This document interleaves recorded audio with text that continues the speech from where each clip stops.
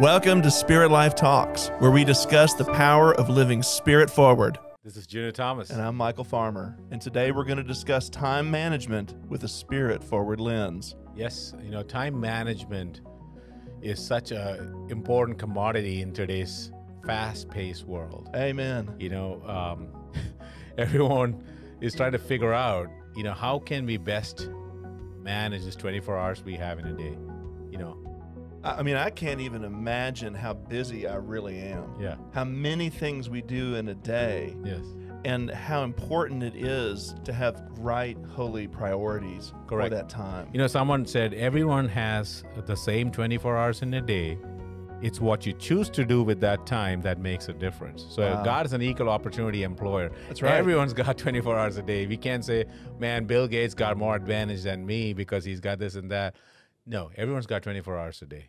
What do you do with it is what matters. In Ephesians 5, if you look at the book of Ephesians, Apostle Paul talks about redeeming the time. Right. He says, redeem the time because the days are evil. So the fundamental premise that we are trying to bring for this podcast is that we need to learn to make best use of the time because the days are evil. And if you look around what's happening around the world, right? Pandemics, economic meltdowns, chaos, confusion, cities and communities breaking down. This has been occurring for a long time in many places of the world, right? In other words, we have to learn to use our time wisely, considering the fact that the time is short. It is really short. Mm-hmm. As a cancer doctor, many people talk to me about the total product of their lives before they die. Wow. And it's really a very sobering moment for a person, especially if they have not used their time well. Time out. We are trained or we are used to living a life of illusion. Right. From the time of birth, we just walk around the malls and we eat a bunch of food and just, it's so easy to spend 24 hours a day, total waste. Like you can just waste it. You can easily waste a whole day. And you can do that for 70, 80 years of your life. That's right. No purpose, nothing, just living a life of illusion, hoping that, one day I'm going to get old, I'm going to collect seashells by the beachside and then die. That is a wasted life. That's right? a waste. And definitely none of us want to live a life that has no purpose. So today we want to talk about what is time management from a spirit-forward lens. Amen. Right? And because it is only from a spirit-forward posture, time management becomes effective. That's exactly right. From a flesh and soulish postures, time management is pretty much a gone case. You waste time if you live for your flesh only. In that sense, time truly is evil because you can't take the result of the use of your time there to heaven. That's a really great point, because time, as recorded in the Bible, the word time is falling in two categories. Number one is chronos. Right. Chronos is the definite, quantifiable time that the calendars and the clocks have that chronos time. It's very predictable. We know when is May, when is June. It's a chronos time. And the second Greek word for time that's used in the scriptures is kairos. Wow. Kairos is the opportune time. Now, both these times are important for our daily living and our functioning on earth.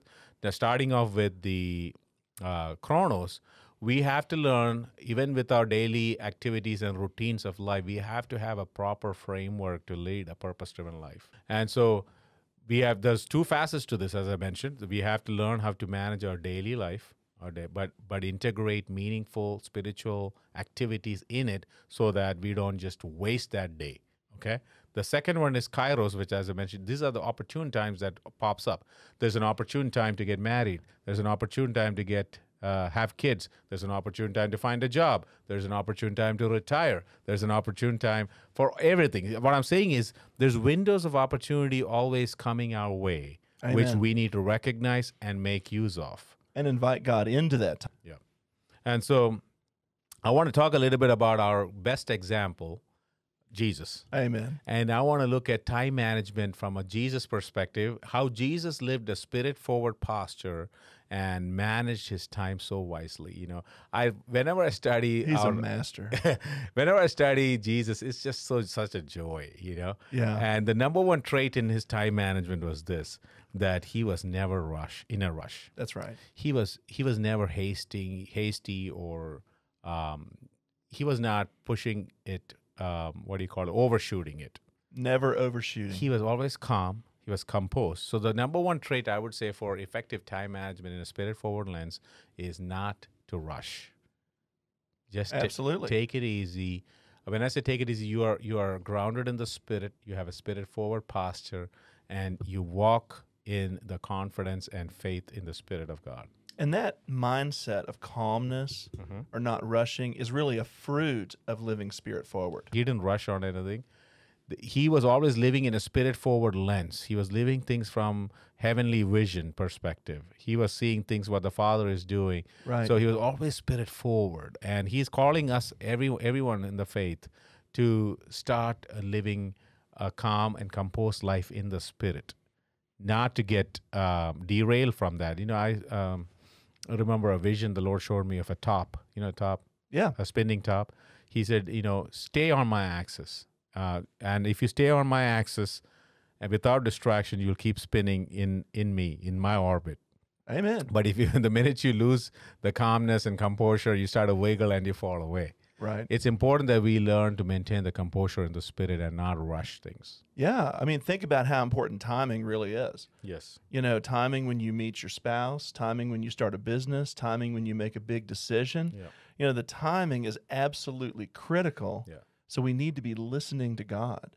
Yeah. We need to be listening to, Lord, is it now time? Yeah. Is now the time? Or should I wait? Or, Right. or what should I do? Should I do this or should I do that? Should I make this choice or that choice? Yeah.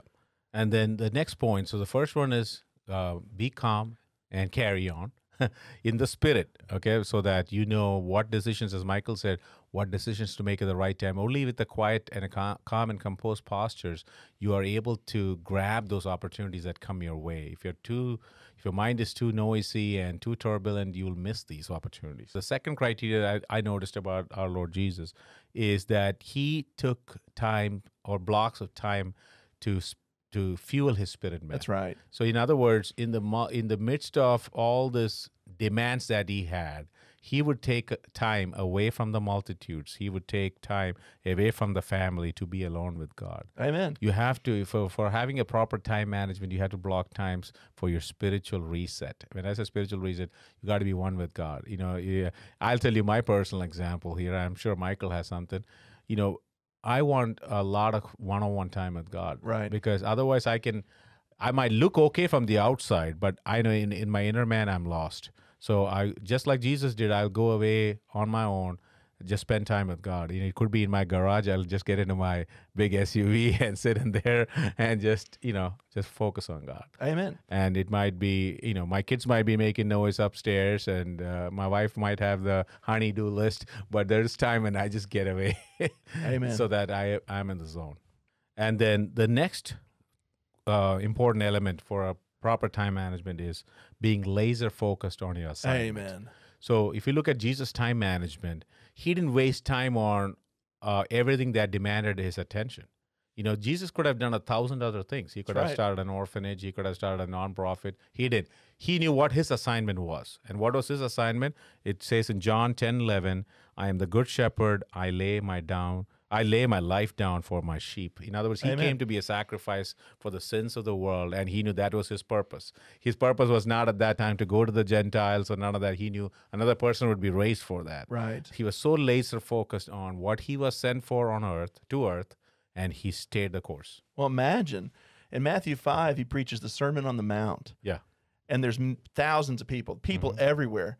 But the Bible says there that he sat down and he trained the 12 disciples. Correct. It was highly strategic because he knew if he went for the masses, he would have lost the whole world. But if he built into those 12 men, then through them, through multiplication, he could reach the whole world, even thousands of years later. Yeah, and it's so key that we know what our assignments are, what our purposes here on earth are. If you look at Apostle Paul, he was called to the Gentile world. When I say Gentiles, some people outside Israel. So in other words, he was laser focused on that assignment. Peter was focused on Israel, that circle of people. And if you look at John the Baptist, his assignment was to prepare the way for the Lord. So in other words, everybody's got to stay in their lane. You know, That's right. if not, your time management becomes ineffective. If you try to compare and contrast with others, oh, I want to be like this person or that person, you're missing the point. You are uniquely made for a purpose, and you have to discover it and then fulfill that. And the final point I want to bring forth from a time management, from a spirit-forward lens, is praying at all times. When I say praying at all Amen. times, just keeping your mind engaged with God at all times. It's key to keep your spirit-forward lens, that you can't have the spiritual things, especially God and the thoughts of God, in the back burner. You don't have to be always, vocal about things. You can always mentally engage with and connect with God. When you are in the mall, when you are in the gas station, when you are in the shopping mall, whatever it might be, wherever you are, you can always keep a connection with God. So, Junior, how do you do that? You know, as I mentioned, I always look at things from spirit-forward lens. So when I'm at the mall, I'm observing people and places from God. You know, these are people with purpose and potential. I'm always my filter has been already tuned to look at things from a gospel perspective, from Amen. a Jesus perspective. I'm like, man, these people, I want to pray for them, or I want to bring them to the light of the truth. I look at, suddenly I see men, women, children. I'm like, man, look at that. These are unique expressions of God, and they need to hear the message that God has for them. And so I'm looking at it from a spirit-forward lens. I'm looking at their potential that is ready to be unveiled.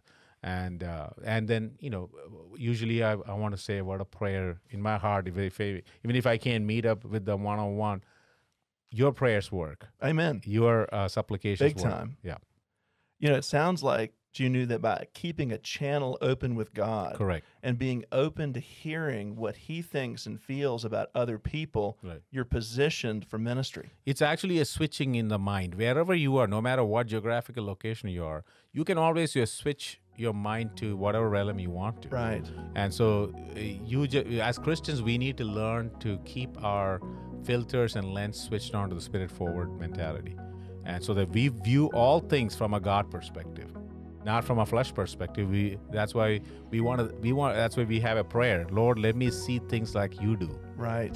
So we are asking God, Lord, give us that eyes, the mind of Christ itself, so that we view life and events from his perspective. Come on. Yeah. That's where it's all at. Absolutely. So as we emulate the best example, Jesus himself, to take time to be calm and composed, to always be engaged in prayer, I think you're going to have a very fruitful life on earth. 100%.